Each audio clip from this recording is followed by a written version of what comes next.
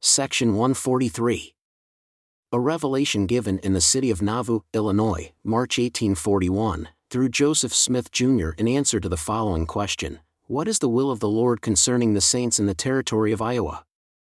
Verily thus says the Lord, I say unto you, if those who call themselves by my name and are assaying to be my saints, if they will do my will and keep my commandments concerning them, let them gather themselves together unto the places which I shall appoint unto them by my servant Joseph, and build up cities unto my name, that they may be prepared for that which is in store, for a time to come. Let them build up a city unto my name upon the land opposite to the city of Nauvoo, and let the name of Zarahemla be named upon it. And let all those who come from the east, and the west, and the north, and the south, that have desires to dwell therein, take up their inheritances in the same, as well as in the city of Nashville, or in the city of Nauvoo, and in all the stakes which I have appointed, says the Lord.